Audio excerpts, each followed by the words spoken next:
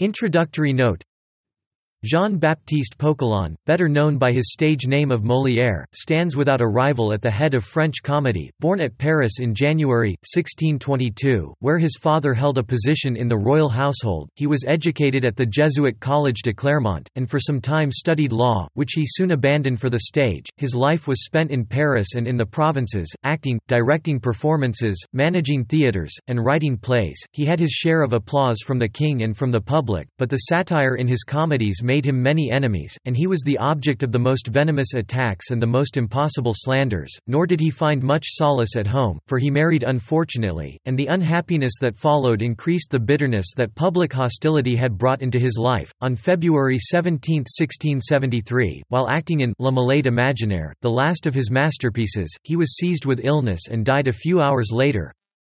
The first of the greater works of Molière was Les Précieuses Ridicules, produced in 1659. In this brilliant piece, Molière lifted French comedy to a new level and gave it a new purpose, the satirizing of contemporary manners and affectations by frank portrayal and criticism. In the great plays that followed, The School for Husbands and The School for Wives, The Misanthrope and The Hypocrite, Tartuffe, The Miser and The Hypochondriac, The Learned Ladies, The Doctor in Spite of Himself, The Citizen Turned Gentleman, and many others, he exposed mercilessly one after another the vices and foibles of the day.